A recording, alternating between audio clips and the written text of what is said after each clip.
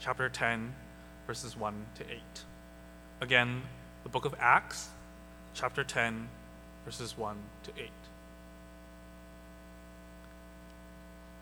All right, y'all have to follow along with me then. This is the word of the Lord.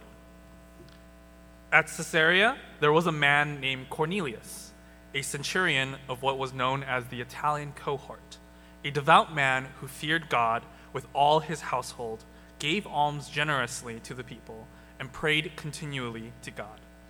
About the 9th hour of the day, he saw clearly in a vision an angel of God come in and say to him, "Cornelius."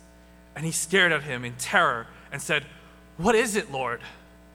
And he said to him, "Your prayers and your alms have ascended as a memorial before God.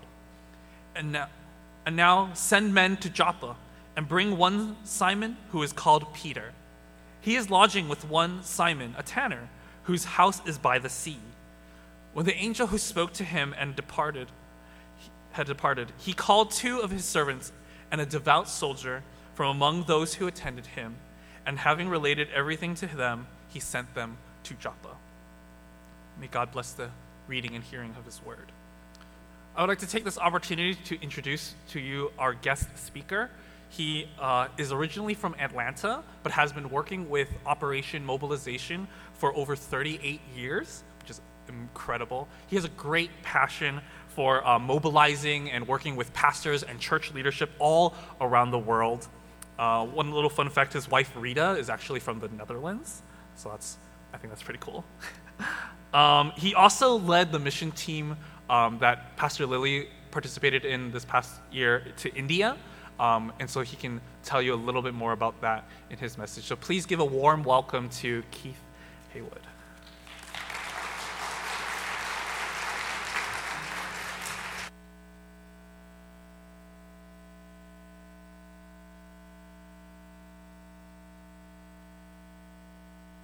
And there we go. Now, and I'm really excited to be here. It was a joy to lead that trip to India. India is very dear to my heart. When God called me into missions, He used the country of India to break my heart for the people of the world. And for the last 8 years, I've had the privilege of bringing pastors and church leaders to India to see what God is doing there and to help their churches get involved. And so it was a great joy to have Pastor Lily on that trip and to realize that she was a former OMer. We served on the same ship together, not at the same time.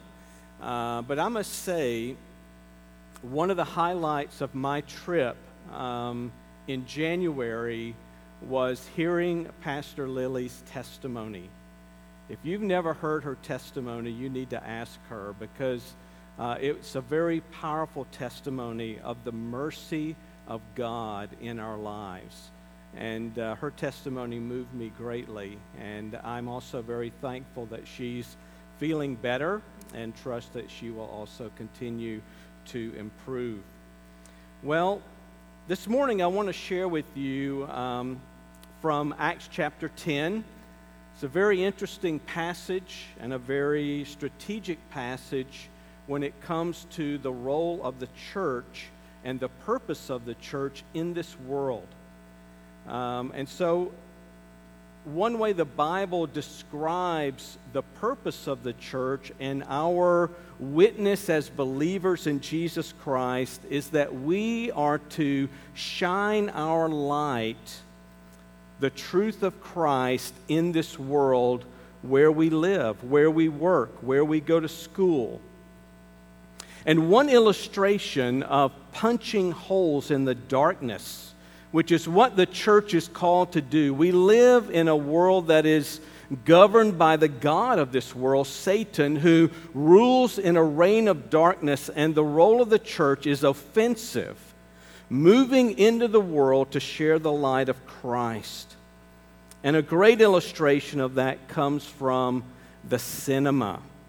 Coming to Los Angeles, I couldn't resist this theme this morning.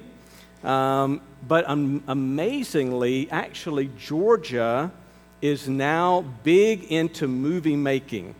I don't know if you knew that. The movie Black Panther just netted $1 billion. That was filmed in Georgia. And in the county where I live, we have a new huge movie studio. But the cinema is something that captures imaginations around the world. Before the movie begins, the house lights are dimmed, and the room is filled with darkness. We've all experienced that at some point, and suddenly the projector shoots forth a beam of light, and pictures fill the screen. And we're all familiar with that 3-line word that every director uses when filming a movie: lights, camera, action. These 3 words convey the work of God in our lives and in our situations as well. First, there is the light. The light is represented by the Word of God. The Bible says, "Thy word is a lamp unto my feet and a light unto my path." God's Scripture that illuminates our minds and our lives, and as we share God's Word, God says it will not return void. And then there's the camera, preserving the movements, the dialogue, and the background, recording everything related to the motion picture that is our lives. This is the work of God's Holy Spirit. And then the action is the scenes of our lives as believers in this world, daily lived out before God and before others in the world. God is our heavenly director, using the lights and the camera, His Word and His Spirit, to produce His work in people and in nations. This morning we read that passage from Acts chapter 10, verses 1 to 8. And in a sense, that is Act 1. We see this man, Cornelius. Cornelius was a Roman centurion stationed in the city of Caesarea Maritima in the north part of Israel. It was a Roman seat of government in the province of Judea, and so there were a lot of Roman soldiers that were stationed there. And a centurion, as the word says, it means 100. A centurion supervised 100 men within a cohort of 600 that was part of a regiment of 6,000 men. And so in this city were 6,000 Roman soldiers, and Cornelius was one of them, supervising 100 other soldiers. Interesting, a centurion made 5 times more money than an ordinary soldier made. So Cornelius would have been a prominent person and more well off in society there in Caesarea. The Bible says that Cornelius was a devout man. He was godly. He was pious. And his whole household followed him in that attitude of life. Cornelius had embraced the worship of the one true God. He had come from Rome as a soldier, moved to Israel, and saw the way that the Israelites worshiped God. And he liked that. He decided that he too wanted to live his life and worship that God, even without becoming a full Jew. And thirdly, Cornelius was a charitable man. He was very generous. And the Bible says he made many donations to the Jewish people and to the things that they were involved with. It was buildings. It was giving to the poor. He was a generous and charitable person. And so at 3 p.m. one day, The Jews always prayed at that time, and Cornelius had adopted that practice as well. He was praying, and he had a vision of an angel. And the angel said to him, "Go to send men to Joppa and call for Simon, who is named Peter, to come to your house." Cornelius was a man of prayer. And the Bible talks about him being a memorial prayer to the Lord. It's like Cornelius was sending up memos to God, and God heard those memos and answered him. And so that is act number one, scene number one, Cornelius praying as a devout person, seeking God. An angel appears, send down to Joppa for Peter and have him come up, and he's going to tell you a message. But then we have act two. In chapter 10, verses 9 to 23, here's another story, and here the scene is of Peter. And I'll paraphrase this, because as Cornelius' men were nearing the house of Simon, the Bible says Peter was getting hungry and wanted to eat lunch. I'm sure many of you are getting to that place as well, but lunch is still a ways off. But Peter was hungry, and so he went up to the roof while they were making lunch. And on the roof, the Bible says he fell into a trance.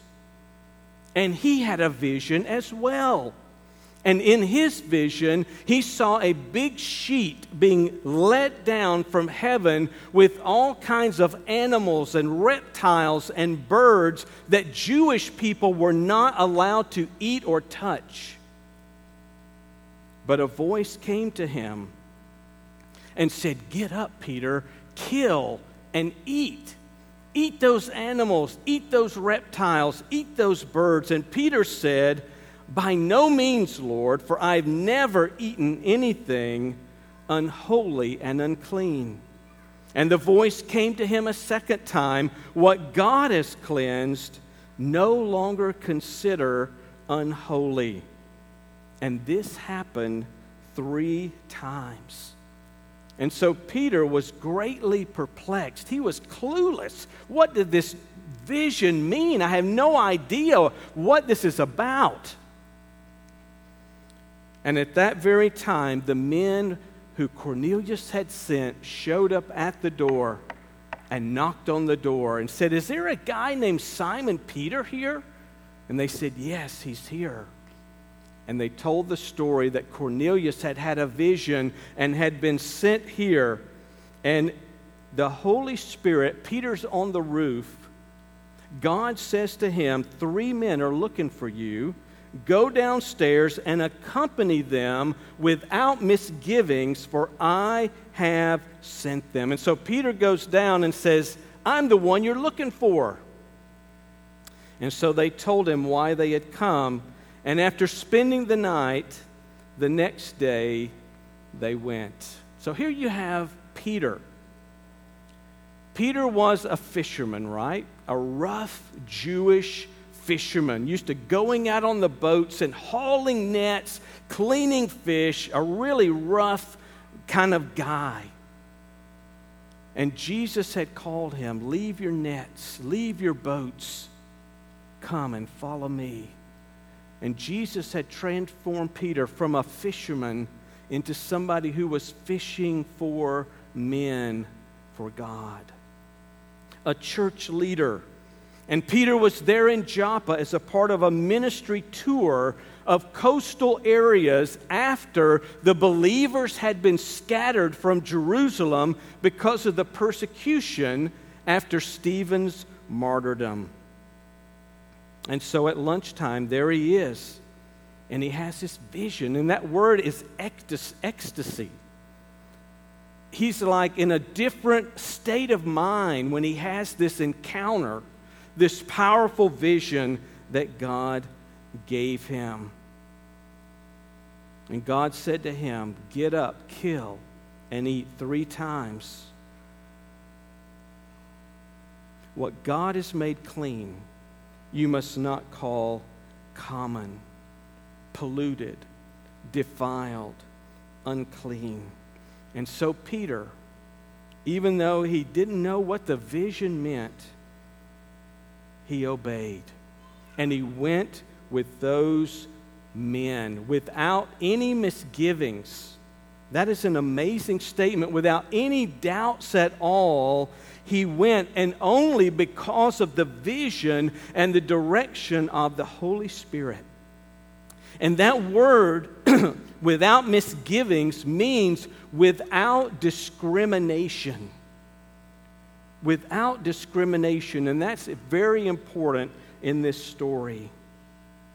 So I want you to notice one thing. Here's Act 1, Cornelius sees a vision at the time of prayer.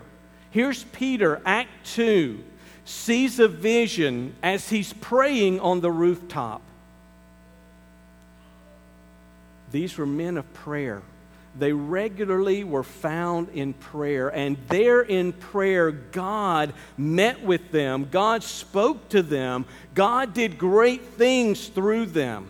And as believers, if we want to have that power of God and hear the voice of God, we have to make time to be people of prayer. Is prayer part of your normal practice in the day? As you start your day, as you go through your day, as you end your day, that there's a time when you get before God and just spend time with Him, praising Him, but listening to His voice and for His voice to direct you. When I was a teenager, I had just graduated high school myself. And I was not ready for college. I knew God was calling me to serve Him, but I didn't know what that looked like. And I just felt like it was something to do with Bible college. And so I took a year off after high school and I got a job. And I just started praying, and every day I'd get on beside my bed, kneel down with my Bible open. God, please guide my steps. Show me where you want me to go. Open the doors. And in that year, a lady came to our town and opened a Bible bookstore, and she gave my mother a book called Rees Howells' Intercessor. And it's about Rees Howells, a Welsh evangelist who started a Bible school in 1921. And in the back of the book were 4 pages that talked about the college. And so as I was praying, I started reading through the 4 pages in the back of the book. And as I did, God just spoke to me and said, "That's the place I want you to go." Never heard of it before. Going to Wales? I was 18 years old. But I was so sure that's what God wanted. I applied, I got accepted, and when I was 18, I got on a plane in Atlanta, got off in London, somehow made it to Swansea, Wales, and cried for 3 days. I was so homesick. But in that Bible college, which was actually a missionary training college, God called me to serve Him in missions. God connected and brought my wife and I together at that college. And that's where I heard of the ministry of Operation Mobilization. In prayer, God used 4 pages in a book to totally change the direction of my life. And it's the little things like that. As we're walking with God, God will use those to lead us and guide us. And then we have Act 3. So the next day, Peter goes with the men, and he shows up at Cornelius' house. And he says, "You yourselves know how unlawful it is for a man who is a Jew to associate with a foreigner or to visit him. And yet God has shown me that I should not call any man unholy or unclean. And that's why I came for you without any objection." And then Peter, the Bible says, opening his mouth, Peter said, I most certainly understand now that God is not one to show partiality. But in every nation, the man who fears him and does what is right is welcome to him. And then he begins to preach the gospel about the Lord Jesus Christ, who came into this world, who lived a sinless life, who died on the cross and was resurrected on the third day. And it says, while Peter was speaking these words, the Holy Spirit fell on all those who were listening to the message. And then they baptized them. Wow. This is an incredible scene. Here is Peter going into the home of a Roman centurion, a fisherman turned church leader, going into the household of this man. And he had called all of his family and friends and neighbors together, and Peter shows up. And in the Jewish world, Peter is actually doing criminal activity. It is not lawful for me to come to your house.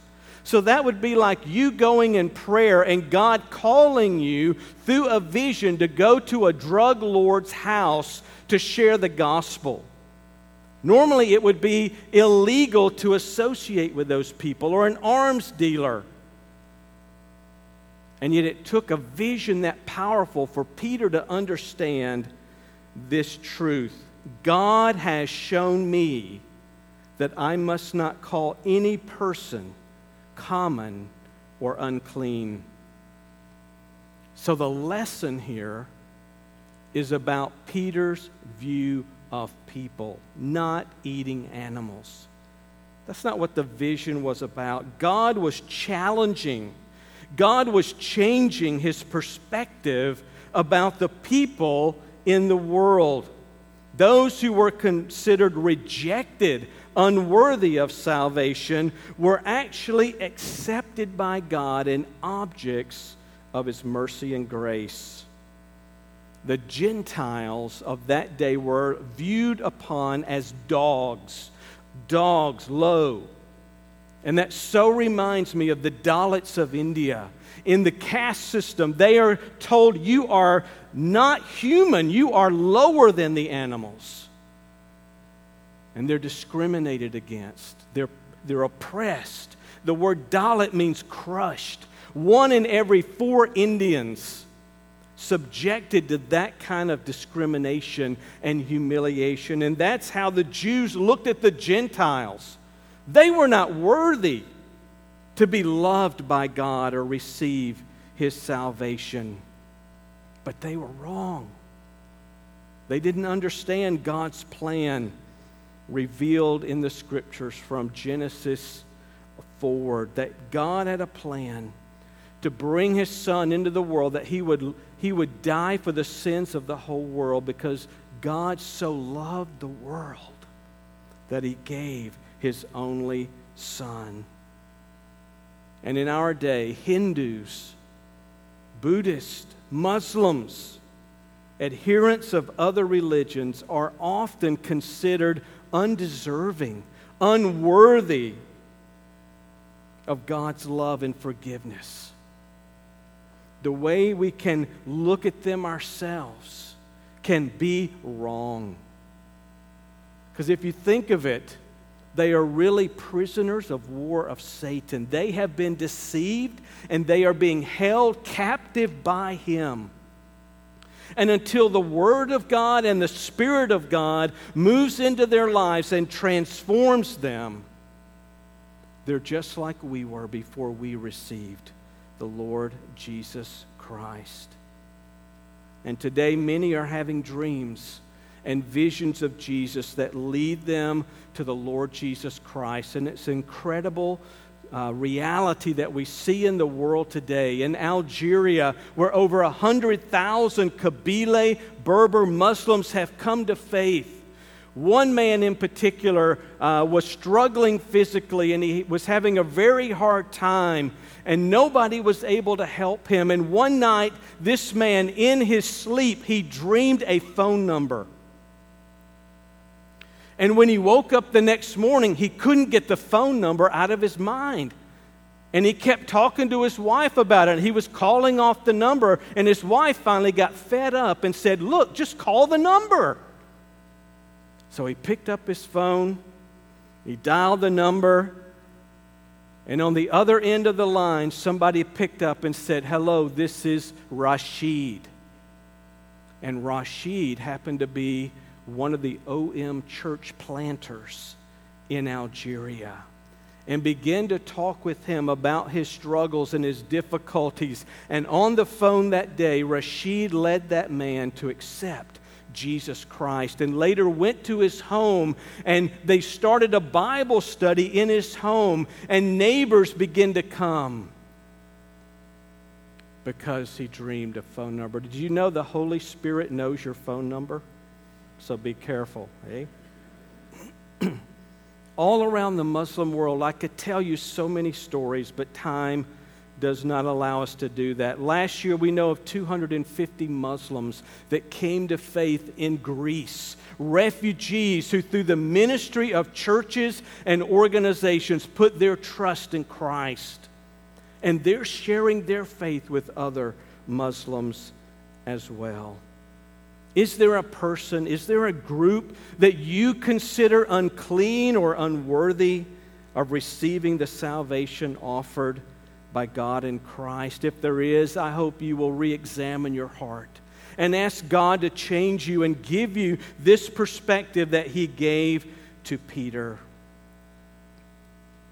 "Why did you send for me?" Peter said. "To hear everything you've been commanded by the Lord." And Peter said, "Now I really understand that God doesn't show favoritism. He's not partial. But in every nation, the person who fears Him and does righteousness is acceptable to Him." He said, "All the prophets testify about Him, that through His name everyone who believes in Him will receive forgiveness of sins." I share this message a lot in churches around our country, and often people will come to me and say, "Why should we go over there to India, to the Muslim world, to Africa, when there's so much need here?" And there is need here, right? There's a lot of need in our nation today. There's a lot of need in our communities. It's not about need, because the need is the same.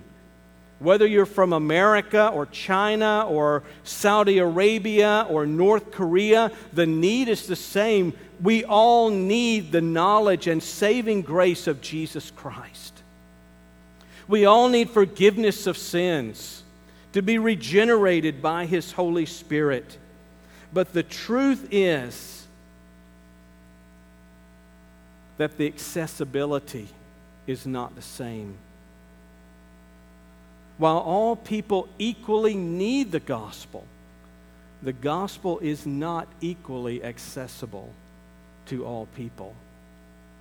And that is what drives me. That is what drives Operation Mobilization. And this was a watershed moment for the church in Acts. It was repeated, the same story. If you look in the Word, it's repeated again in Acts 11. Peter tells the story. And in Acts 15, the church council refers to this event as giving the church the understanding that the gospel is for the whole world. And I can tell you there are many churches today who still don't understand that. The gospel is for the whole world. And God pulled back the curtain to reveal His plan for Jew and Gentile. God has a plan for all the people of the world, that they would know Him through Jesus Christ and worship Him.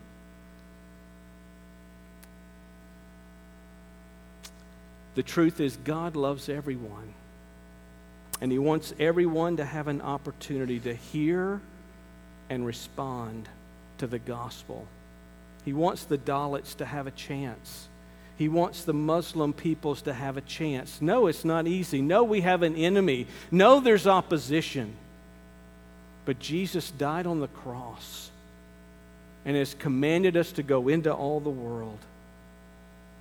And Oswald Smith said, "Why should anyone hear the gospel twice until everyone's had the chance to hear it once?" 60 years ago, when Operation Mobilization started, we estimate there were 1.8 billion people with little or no access to the gospel. Today, that's approaching 3 billion. And this little graph, it's hard to see. Well, that's easier to see. But you can see that change. Every day, 57,000 people are added to that number of unreached, which means the church is not keeping up with population growth. And we need to do some things differently if we're going to get the message of the gospel to the whole world.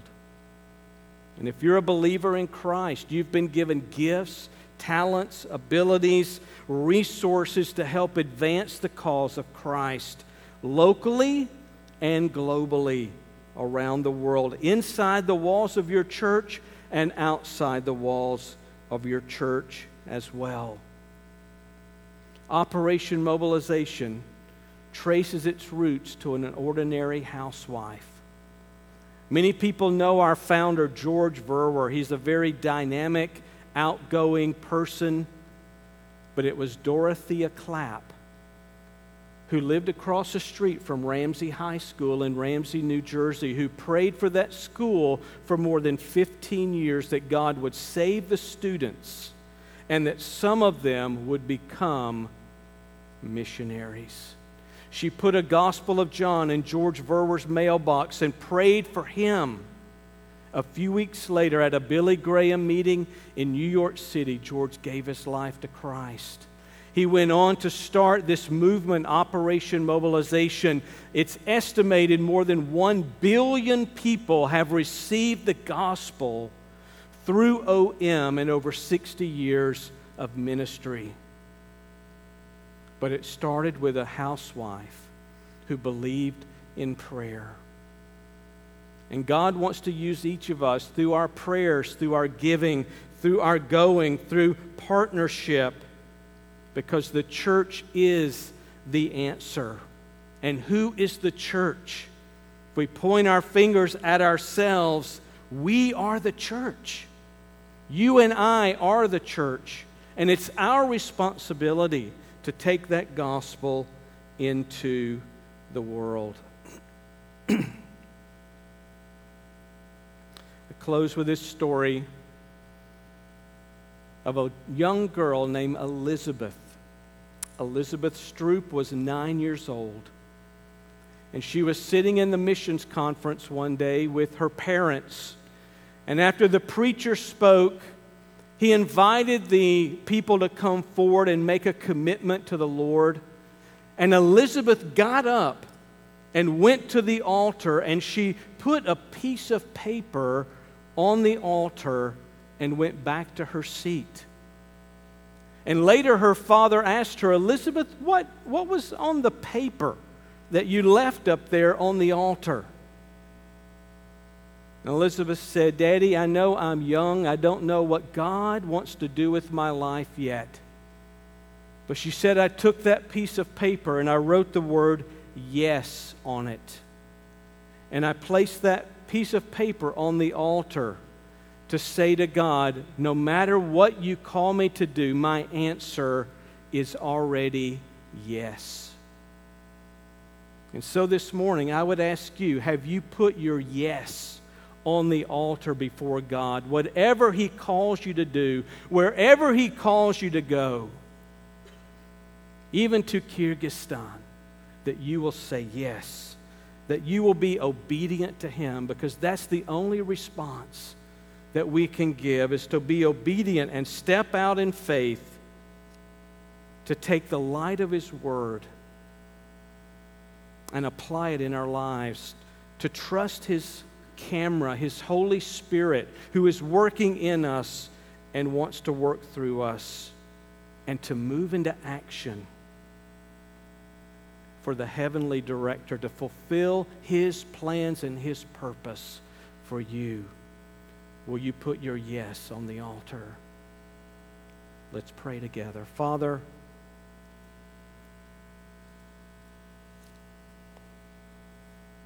thank you for revealing your truth to us, that you love all the people of the world.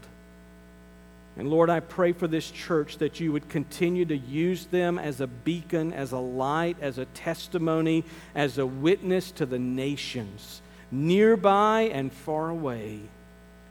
And that, God, you would continue to call people out of this church to serve you. And that you would use this congregation in the great movie that you are making for your glory in this world. In Jesus' name, amen.